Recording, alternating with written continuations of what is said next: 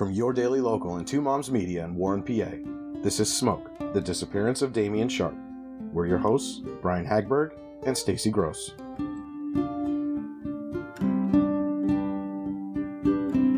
This afternoon, I had a quick conversation with Jeff Walters, who was a Pennsylvania State Trooper at the time Damien went missing. Damien's Aunt Dana called Jeff when she first found out that Damien was missing to get some context and clarity as she moved forward with getting Damien's case open alongside Janine at the City of Warren PD. Dana told me that at the beginning of this project, just about a year ago. In January, Detective Anthony Commenti gave me Jeff's number as I had questions for him that he also said I should talk to Jeff about. I finally did reach out to Jeff just today, Monday, July 11th, 2022. That's after Anzietta and I were talking about Warren County Crime Stoppers history, and she also had something she thought Jeff might remember. I hesitated to reach out to Jeff all this time for one reason. I didn't expect him to tell me much. As a former state trooper in Warren, I expected the same response I get from most people who worked on this case in one way or another and don't anymore. I don't remember a lot. And that's basically what Jeff had to tell me, and that's fine. As I said in a previous episode, what I had for breakfast yesterday is more than a mystery to me at this point.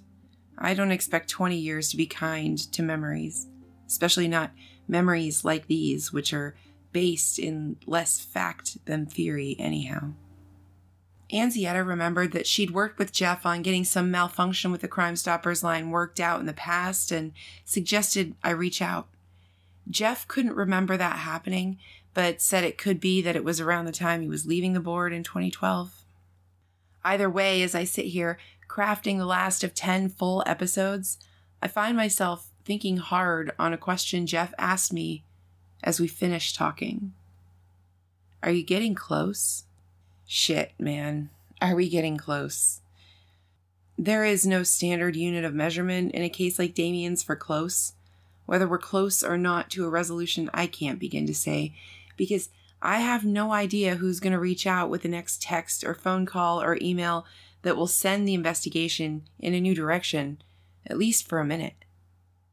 I can tell you that the progress I think we've made has come every time that has happened, so I think whether we're close or not, we're closer than we were when we started. I mean, I know Brian and I are. I don't know where the case stands with law enforcement and whether anything has come to them since the podcast launched that would be investigatively significant. I sincerely hope so, but I don't know. What I do know is that we're making progress in tangible ways on things that matter to Damien's case and any potential resolution it may see one day.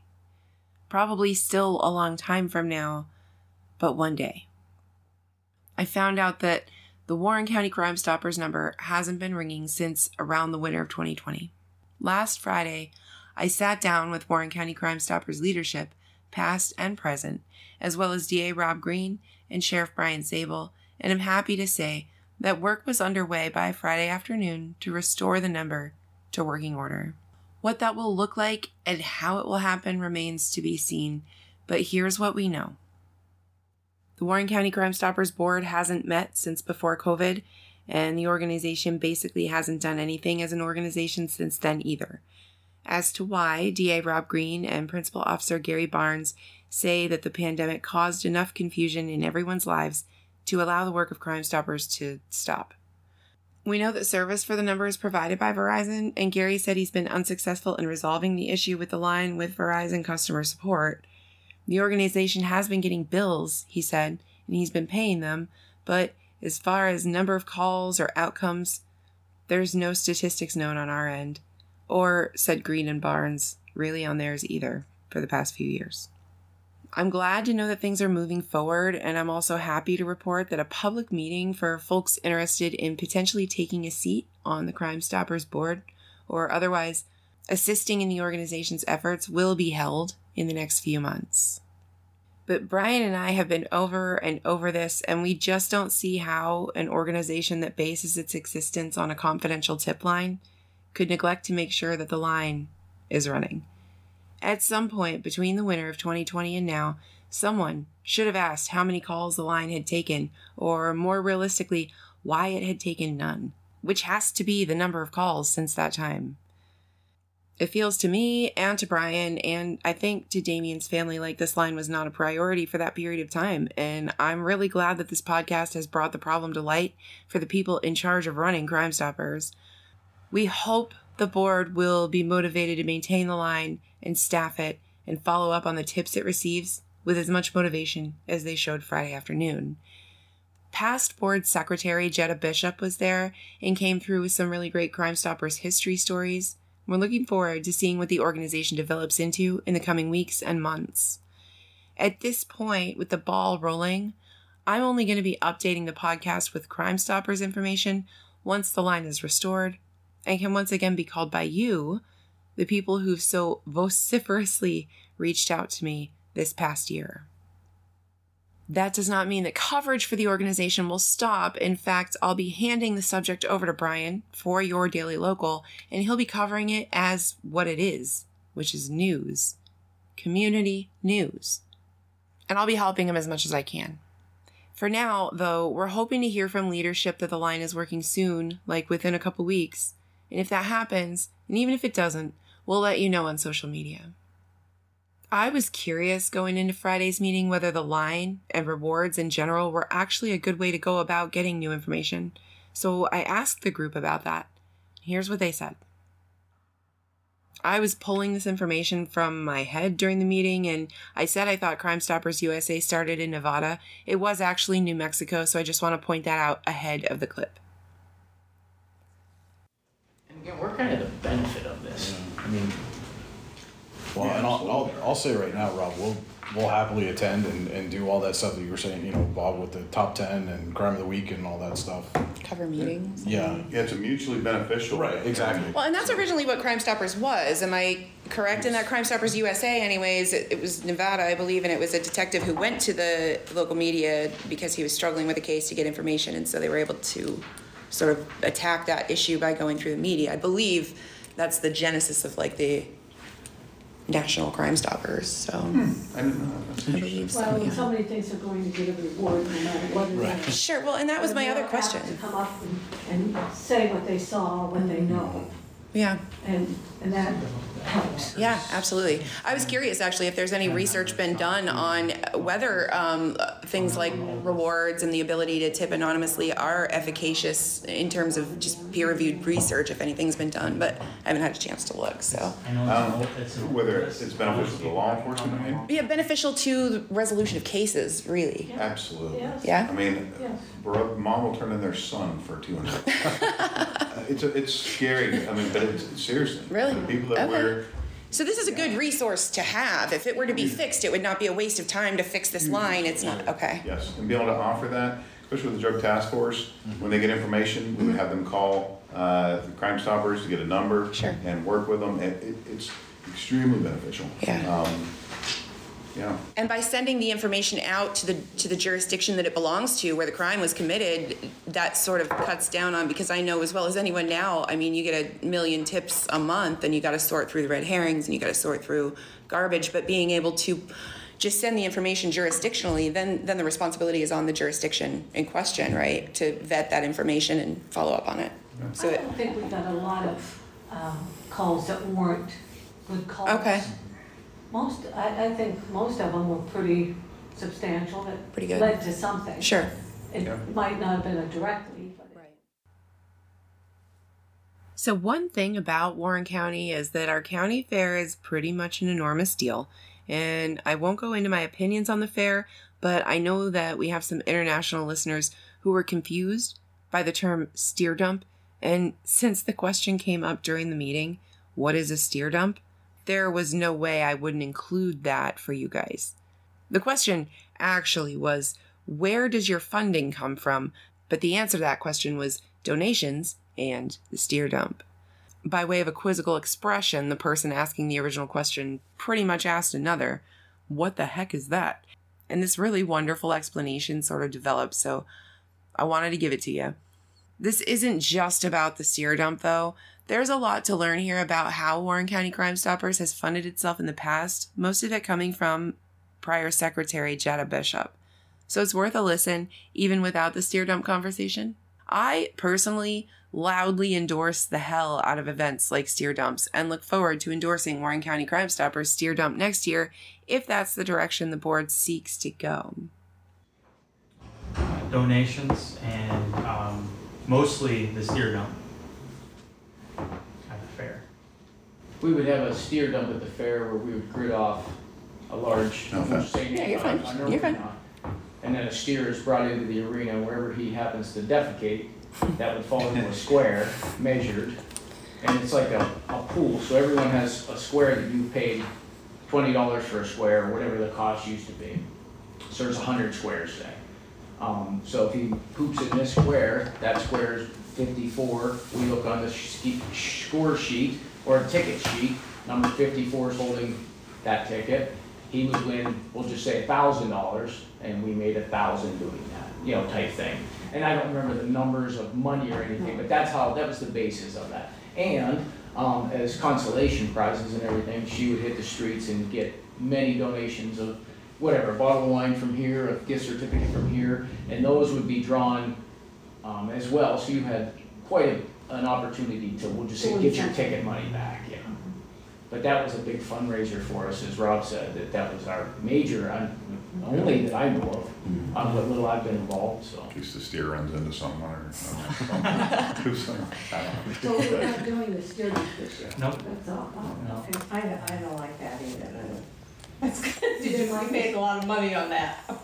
Well, That's pretty good. that's what we used for the rewards. I know. I mean, that's pretty amazing. You could make that kind of money. And believe it or not, it's amazing, once I was down there last year, pretty near every day, how many people, The when crowd. they're not having a steer dump, what the heck? Like, Well, why aren't you having it then? just, again, not having anyone to man it, maintain it, organize it, go to all I see. businesses and get all that. Okay. We didn't even know. I mean, when Steer got constipated.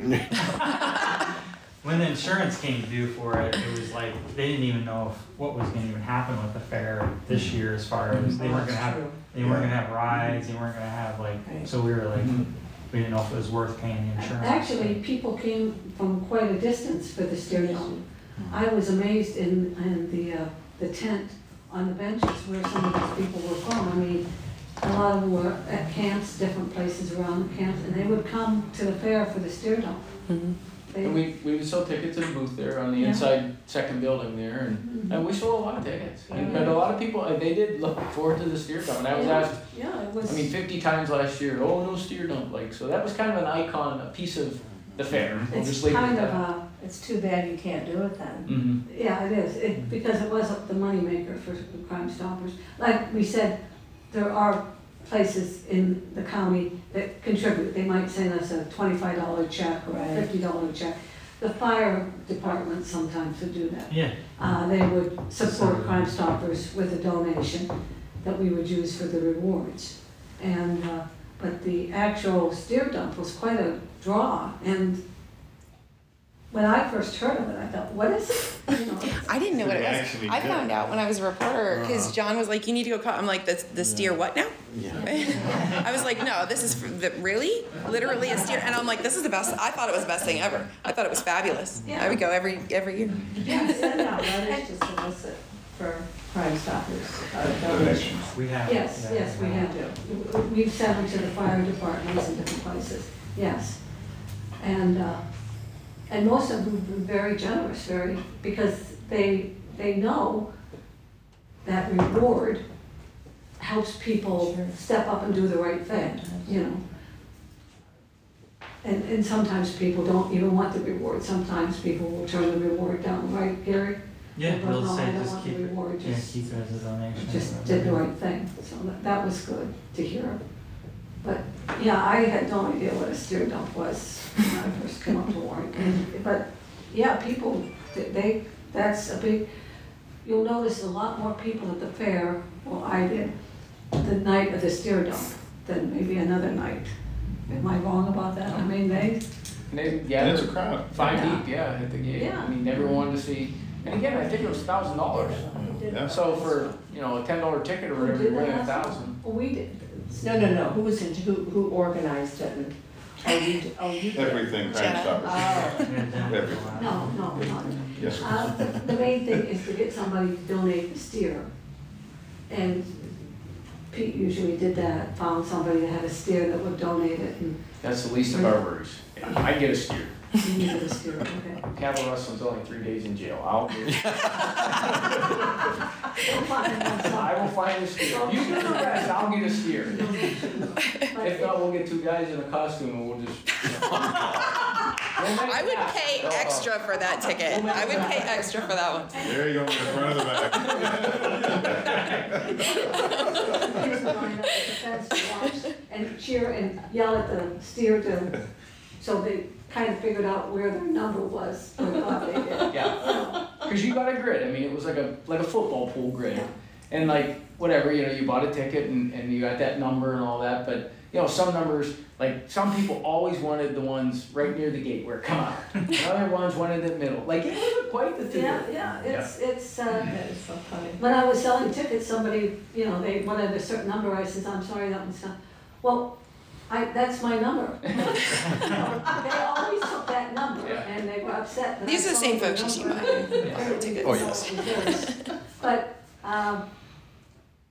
and sometimes the steer will come out and it'll slowly walk around, and sometimes it runs all over the place, and everybody's screaming and yelling, Come over here, come over here, near the box, come this way, and vice versa, get out of here, because they want to go by their box. Yeah, It's quite the to-do. yeah, it's, And then, like, you set up the it's country grandstand. living. Yeah, set up the Only us grandstand. country people would understand watching a steer run around waiting for it to go to the bathroom. I would tell everybody to show up, honestly. I think it's the greatest thing. Gary, do you have everyone's email and name? I do not. So basically, it was determined at the end of Friday's meeting that Warren County Crime Stoppers, Inc. will continue to run, holding informational meetings in the public for potential new members, with Gary Barnes serving as interim president. The goal is to generate a robust new membership base, so if you're interested in this podcast, you might love doing some community service as a board member or helping out with the group's fundraising efforts in the future. I don't know what any of that will look like, but just keep your eyes open on YDL in the coming weeks for more information. We're excited to bring you this news here and on YDL going forward. We look forward to the reinvention of Warren County Crime Stoppers, because it is a resource. I specifically asked. Literally, aliens landed at the state hospital. You know what I mean? So that does occur, but that is still an authored number. So at the end of the year, we'll just say Dahl could bring and present to the board that 211 numbers were taken this year. Okay. So we would know that phone was answered, 211, and there was at least communication with somebody that Right. warranted that number. Because again, like everything else, robocalls and everything else. Yeah. But if it is a human being that is willing to talk for long enough that you can get some kind of information, a number is taken. So. What was the average over the years? Do you know, like the average over the years, has it waned, the amount of people calling and utilizing that number, or has it, I would say it's declined over the years. Not a whole lot of outreach either. I want people to know about the number. I mean, there's no public, Right, yeah. how do you know the number? Besides the old billboard at Sheffield High School that went out. That blew over. No one- Yeah. in the 100 old Whirly Cups, that still have Crime Stoppers label and number on it, but Right. yeah. It used to be in the newspaper, they would just have a little blurb, Crime Stoppers number. When we printed the top 10, Yep. we would always put it in there as well. That would be, we'll just like keep that, because that was a good avenue. You don't want to dime your neighbor out, but through Crime Stoppers, you're 171. Yeah. We'll never ask you who you are. Come pick your check up at the DA's office. When you ring the buzzer and say you're 171, there's an envelope 171. So that was always used for any kind of wanted or top 10 or anything. It was always published in the newspaper. Again, to open that conduit and remind people that they can stay anonymous. do you have any idea what, I was kind of hoping Pete would be here, first of all, so I could apologize to him. And secondly, just to find out what might have motivated that. It's an extra large reward for Damien, and it was uncommon at that time because there's no way to really prove that a crime has been committed. Right now, all we have is a missing person and no physical evidence. So it was odd for them to offer a reward on that to begin with, and then to offer $2,000 as opposed to $1,000. Is there any? Does anybody have any idea what might have motivated that? other than, It was in 2011, so it was, what? like I was gonna say, because it's a murder, but we don't know it's a murder. Right. I mean, he could be in Hawaii on the beach. We don't know that. My only guess, and it's a guess because I wasn't involved in 2011, but would be, it's a hometown heartfelt case, one way or another. Right. And Warren wants to know, because it's one of Warren's people, one of Warren's citizens, one of Warren's neighbors, brothers, cousins, sisters. So I would just say, as a small community, that was a small community, so that was a big deal. In Chicago, that happens, we'll say 10 times a day, but here it did mean something. That would be my only guess. Yeah. If I remember right, I think his mom came to some meetings. Okay. If I don't know if you were, it might have been before you joined. She came to at least one that I was at. So, And I think she kind of presented some stuff and asked for help, and It was so we. just not knowing, it's just hard for the family not to know where he's at. Yeah. Right. If he's out in the woods laying, if somebody comes across something, they would report it and it could be investigated. I think it was more of just trying to give them some closure or something. Sure. So keep up with Crime Stoppers coverage going forward on Your Daily Local. But if you're wondering whether you should even attend the upcoming public meeting, I say yes. Yes, you probably should. If you're interested at all and just want to learn more about how Crime Stoppers seeks to act within the community on community problems, you should plan to attend that meeting. But I'm a big fan of people attending meetings where they live anyhow. I always took for granted how easy it is to get involved, even just as a spectator in local government, because I did it daily as my job. It was my job to listen to the commissioners talk about liquid fuels, which was actually pretty interesting, believe it or not. And I wouldn't have believed it until I lived it. Bananas. Or, just check out your paper's local news briefs and see what organizations are meeting. You'd be amazed at the ways you can get involved without having to do a whole lot. Or if you're looking for something to take up some time and you're in a place to lend a hand, there are plenty of organizations aching for more intense help. Pick a cause and put some time in on it. That shit is good for your soul. So let's do a quick mid-roll and we'll finally catch up with Frank, the second major suspect in the court of public opinion on Damien's disappearance. Do you have a question or a comment about this case or our coverage of it?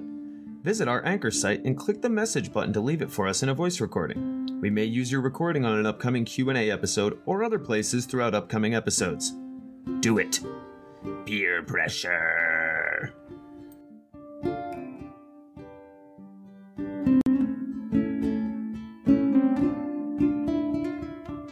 Remember that two subjects showed up as the most likely people to have had something to do with Damien's disappearance at the beginning for a lot of people, as well as over the course of many years. I went through James as much as I could. The other was a man named Frank. Frank was arrested on February 4th, 2016 for running a corrupt organization in which he traded rent for labor in his contracting business, food stamps, favors, or distribution of drugs throughout the county.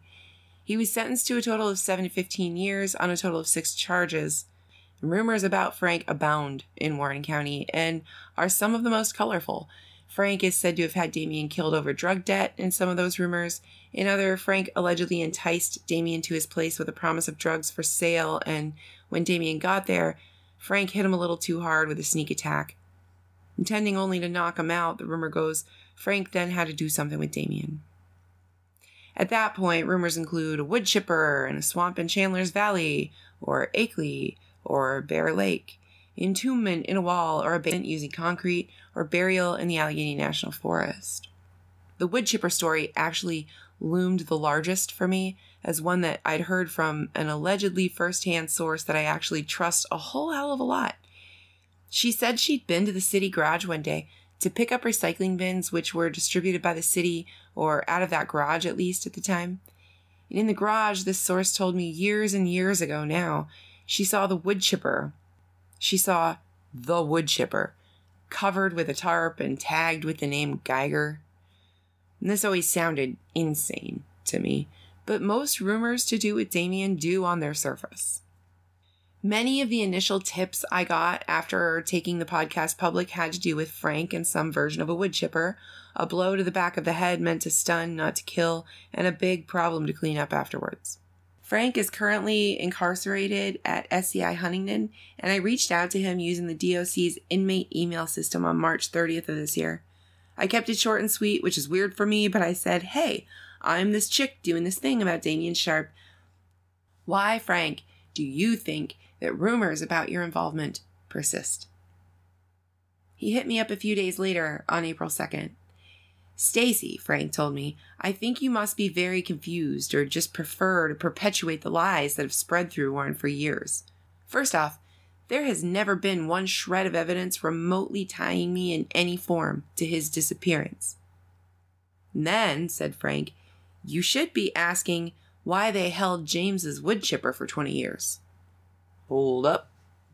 James's wood chipper?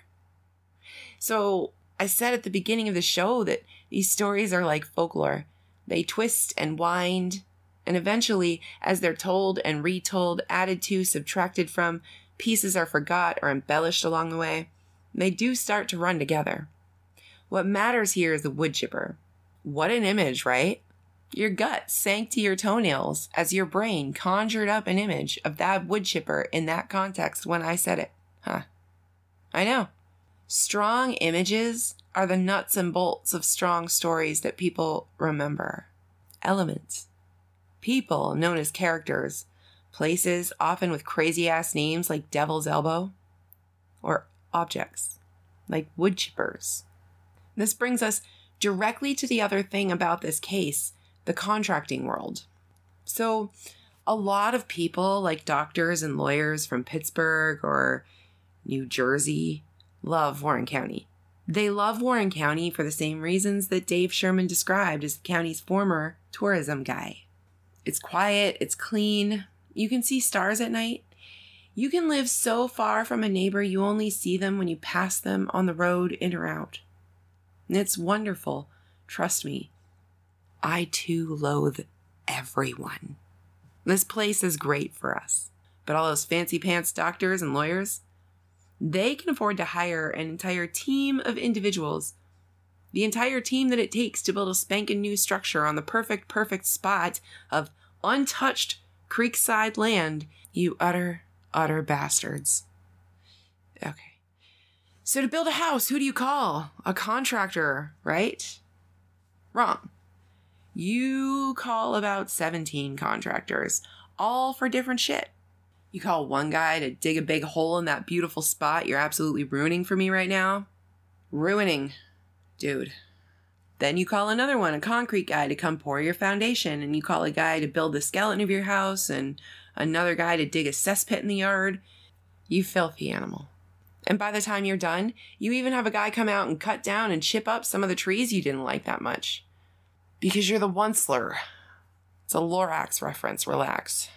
Ignore me. Look, all these guys, they grew up together, they all live in the same town they grew up in, or one very much like it, and they've been here a minute. They work the same damn jobs together constantly. Because if they don't, then they're competing against one another for jobs, and that brings its own can of worms along with it. So to think that equipment, vehicles, tools, and services aren't traded and bartered on the regular is just a ridiculous thought.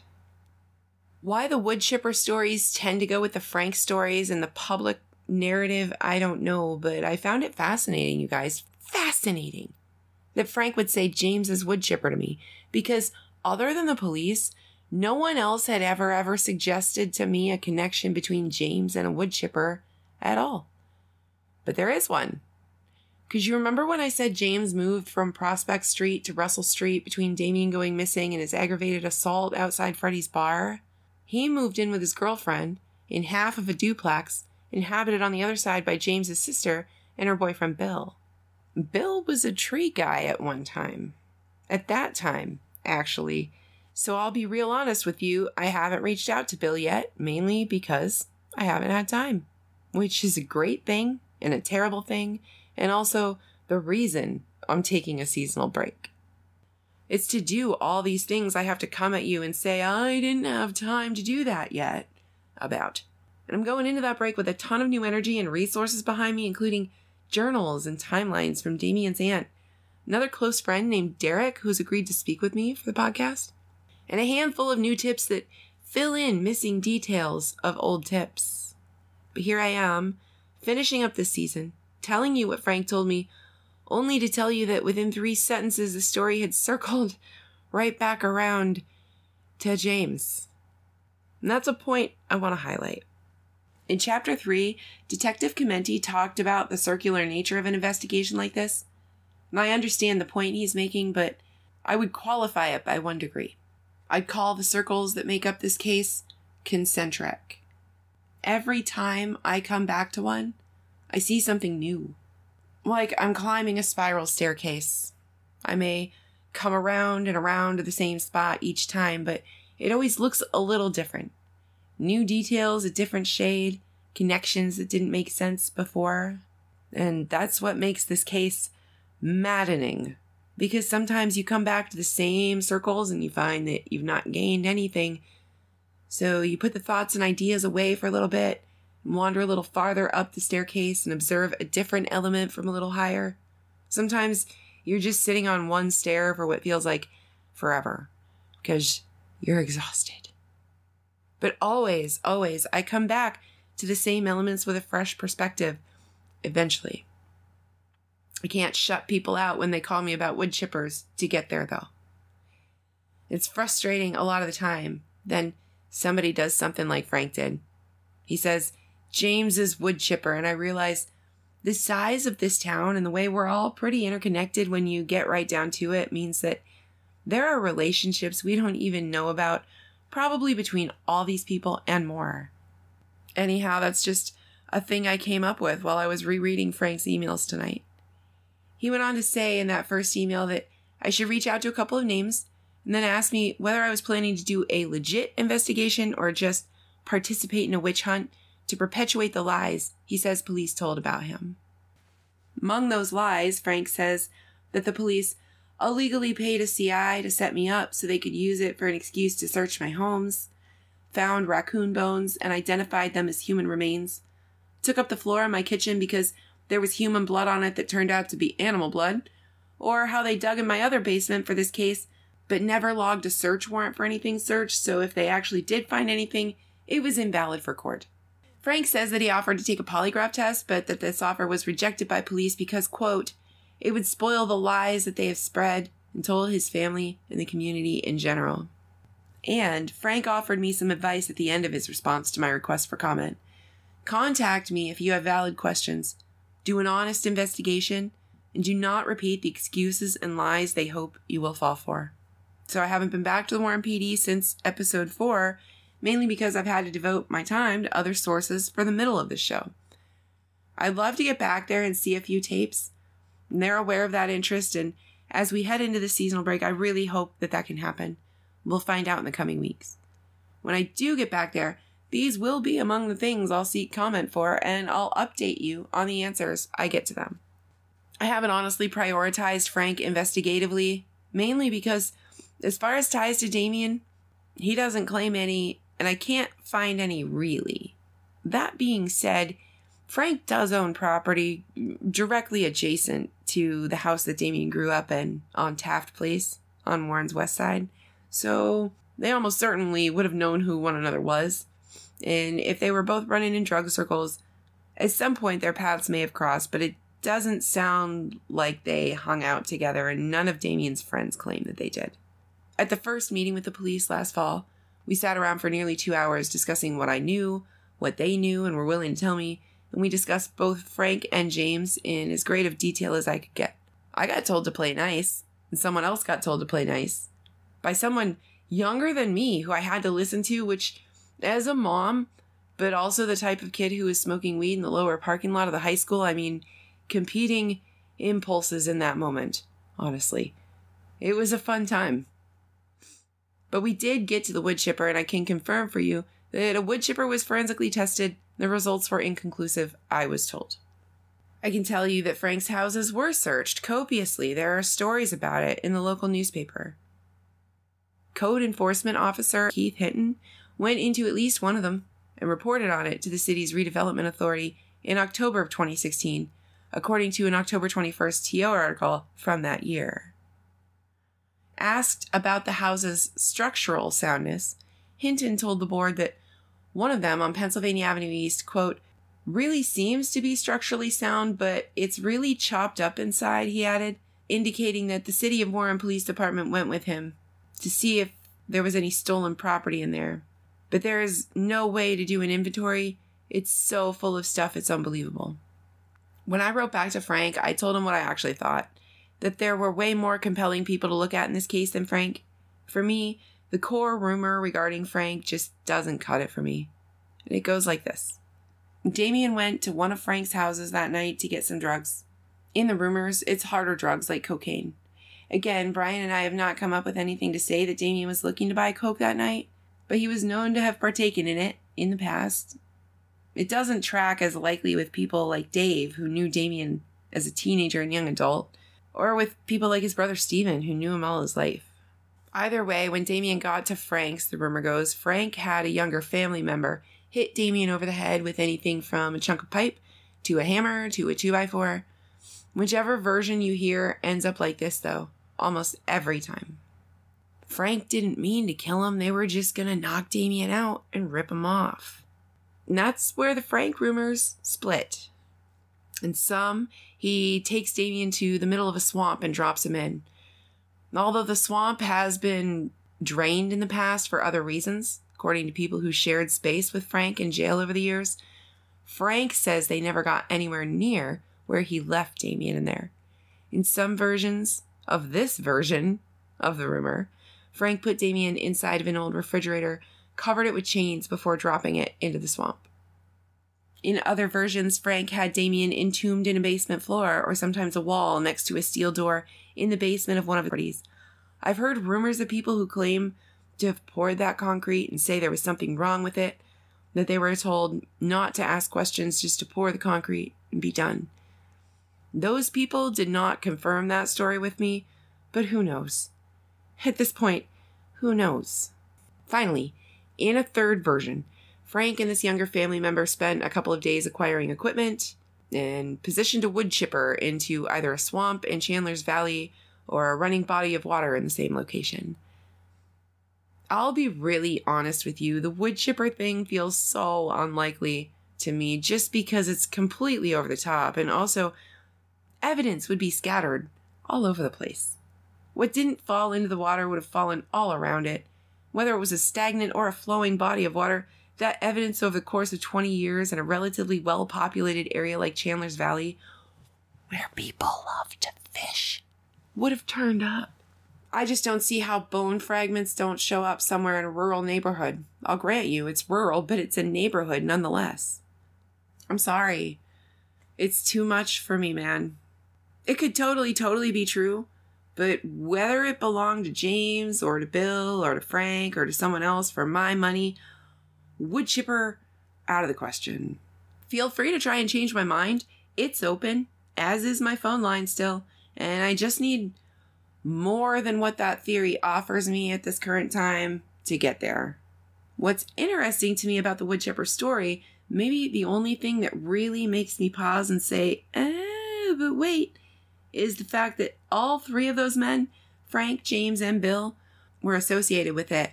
Very few people appeared to be aware of that over the course of the past year. The other swamp I mentioned was the Tamarack Swamp, and that was drained at one point, with the middle of the swamp not being part of the area affected by that action. Honestly, Brian and I would love to get someone with the ability to look around down in any of the local swamps and in the reservoir, to come up and do their thing in Tamarack, Akeley, Chandler's Valley, right around Devil's Elbow. Just because, as I've said before, even if it's not true, it matters that we rule it out. Especially if it's not true, it matters that we rule it out. Clarity through elimination can't be a bad thing, right? Either way, Frank responded back to me that same day with a number of rumors he heard, but they all focus on a location in Grand Valley, an area of the county well outside the city and getting close on the edge of the county itself comparatively. Grand Valley was a new location to me when I heard it. This party, Frank told me, went down on the weekend in question and involved a number of people Frank named to me, who I'll be reaching out to in this upcoming seasonal break period. Most of them I've already reached out to and not heard back, but that's pretty par for the course, so the plan is to just hit them up again, see if anything's come up for any of them that they'd be willing to talk about since we launched the podcast. This conversation with Frank, after all, was just over a month before we launched, and I was working on writing and scripting the first 3 episodes at that time, so again, this is a gig really best conducted with a crew of writers and audio wizards, but we're an independent podcast. We're still kicking its ass, so I'm not ashamed. There are as many motives as there are names in that email, but among them are that Damien got after James's sister and got laid out for that he was attacked and robbed for drugs or money, much like people say happened with Frank. One story about that party is that Damien got into a fight with someone there and, quote, fell in the fire and was then killed and buried, end quote. That's actually, you guys, a brand new rumor to me. No one has told me that story but Frank. So that's interesting, and I'll be getting there this break. And Frank ended that email by telling me, I believe most people know, them guys all knew me. We did have a ring of various types of criminals, and it was thought I was a de facto leader, but I was at my house all that weekend on a coke binge with no less than 3 to 4 people at any one time, and to be honest, I would never have permitted someone to be killed over money, especially such a small amount. If I would have been present, it would have been bad for business on more than one level. I brought up the issue of gossip with Frank in my first email and asked whether he thought the rumors about him might have been a compelling way to keep people in line. For Frank, he says the rumor that he was the person who killed Damien was the opposite of helpful.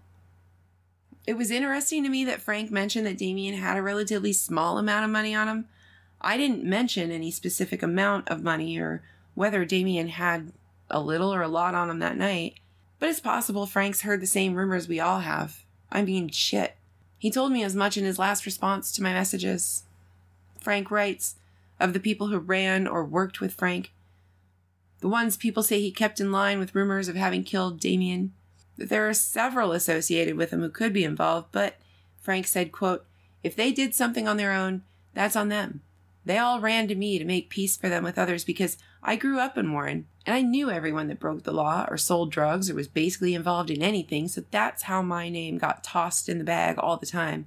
Because at one time or another, I've been involved in all sorts of stupid and crazy shit. I am amazed daily that I'm still alive myself, but I have refrained from hurting anyone, and like I have said, bring a lie detection test in, I will pass it. But I will only answer questions involving this investigation, so go check them names and get back to me. So Frank, I don't know if you can listen in prison or not. I don't know what the rules are, but if you get wind of this, trust I'm going to be checking out those names. I'm going to be reaching out to all of them again and again until someone either gets really ticked off at me or tells me to stop or answer some of my questions.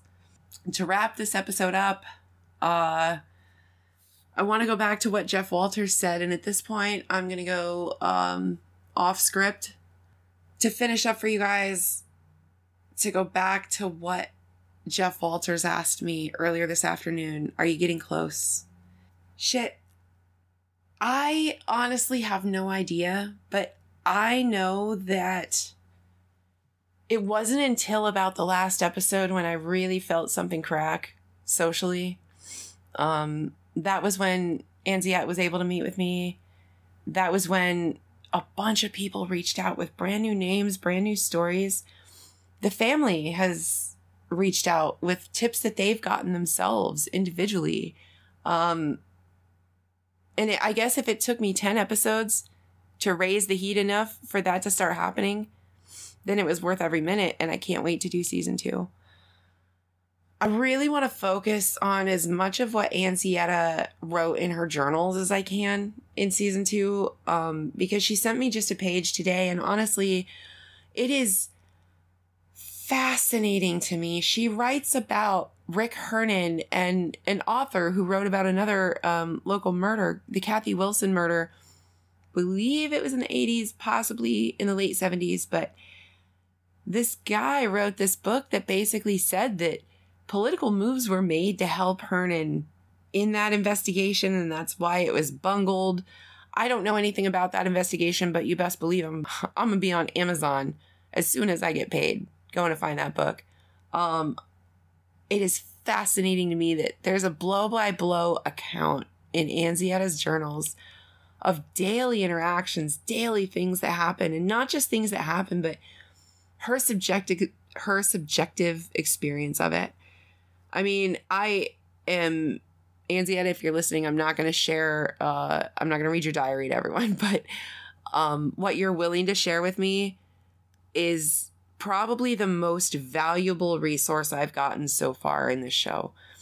Because, and maybe I'm biased. I know I'm biased. I'm a writer, but I don't think there is any better way than a daily journal from someone at a time in a place that you're trying to learn about. The daily lived experience of this is something that cannot be recreated, and I'm sure no one would want it to be recreated.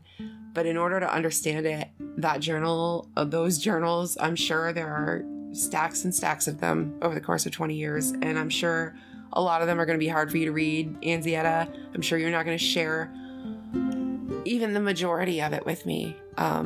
But please know that I very much appreciate it, and I would love to bring any of it in that you're comfortable with, because I think putting the family's experience first and foremost is super valuable, especially going into season 2. I think a lot of family members were kind of holding off, waiting to see what I would do, waiting to see what this was actually going to be like. I can describe a podcast to people, but if they're not podcast listeners, it's like Greek. So I'm really hopeful going into the seasonal break. It's going to last until about Christmas. You'll start seeing promotional material, trailers, teasers, actual audio out for you sometime between Thanksgiving and Christmas, you guys. I'm going to be spending all of that time just investigating and then hopefully pre-writing some episodes now that I kind of know where we're at. It was... I can't believe I've done 10 episodes. I can't believe I did 10 episodes. Just sitting down to the first script with that little blinky bastard cursor, looking at it, knowing I have to write 10 hours of content. So many panic attacks. So if you know, I've reached out to you in the middle of numerous of them, and I apologize profusely. And at other times, I've just hidden in my room and laid in my bed. I appreciate everyone's help. I cannot wait to dig into the names that Frank gave me. I cannot wait to do some right to know requests. There's a lot of information that I want to know. I'm going to be reaching back out to the ANF, and if I can't get any of those answers, I'll be filing right to know requests. I'm not stopping until I get the answers that I want from this season that I don't have yet. That's my focus going into the next few months. So you guys, you've supported me. I cannot tell you how much I appreciate it. Keep up with us on social media. We're looking for ways to get into the community, maybe some face-to-face events. If anybody has any interest in that kind of stuff, let me know. Otherwise, stay posted on Facebook mainly. That's where the majority of updates go, just because that's where the majority of people seem to be hitting us up. This is it, you guys. I'm going to leave you until Christmas. All of us together, you guys. Let's find him. Let's find Damien. Smoke is a production of Two Moms Media and Your Daily Local. Created, written, and told by Stacey Gross. Executive producers are Stacey Gross and Brian Hagberg. Our theme is Diddy 6, written and produced by Bob Gross. Voice acting by Frank Williams and Adam McCoy. Audio production, transcription, and cover art by Stacey Gross. Check out the show notes for links to our website, sources we've used, and a full transcript of each episode. Visit us on social media at Let's Find Damien. If you like the show, tell everyone. Remember to follow the show wherever you're listening, rate and review. It'll help us out a ton.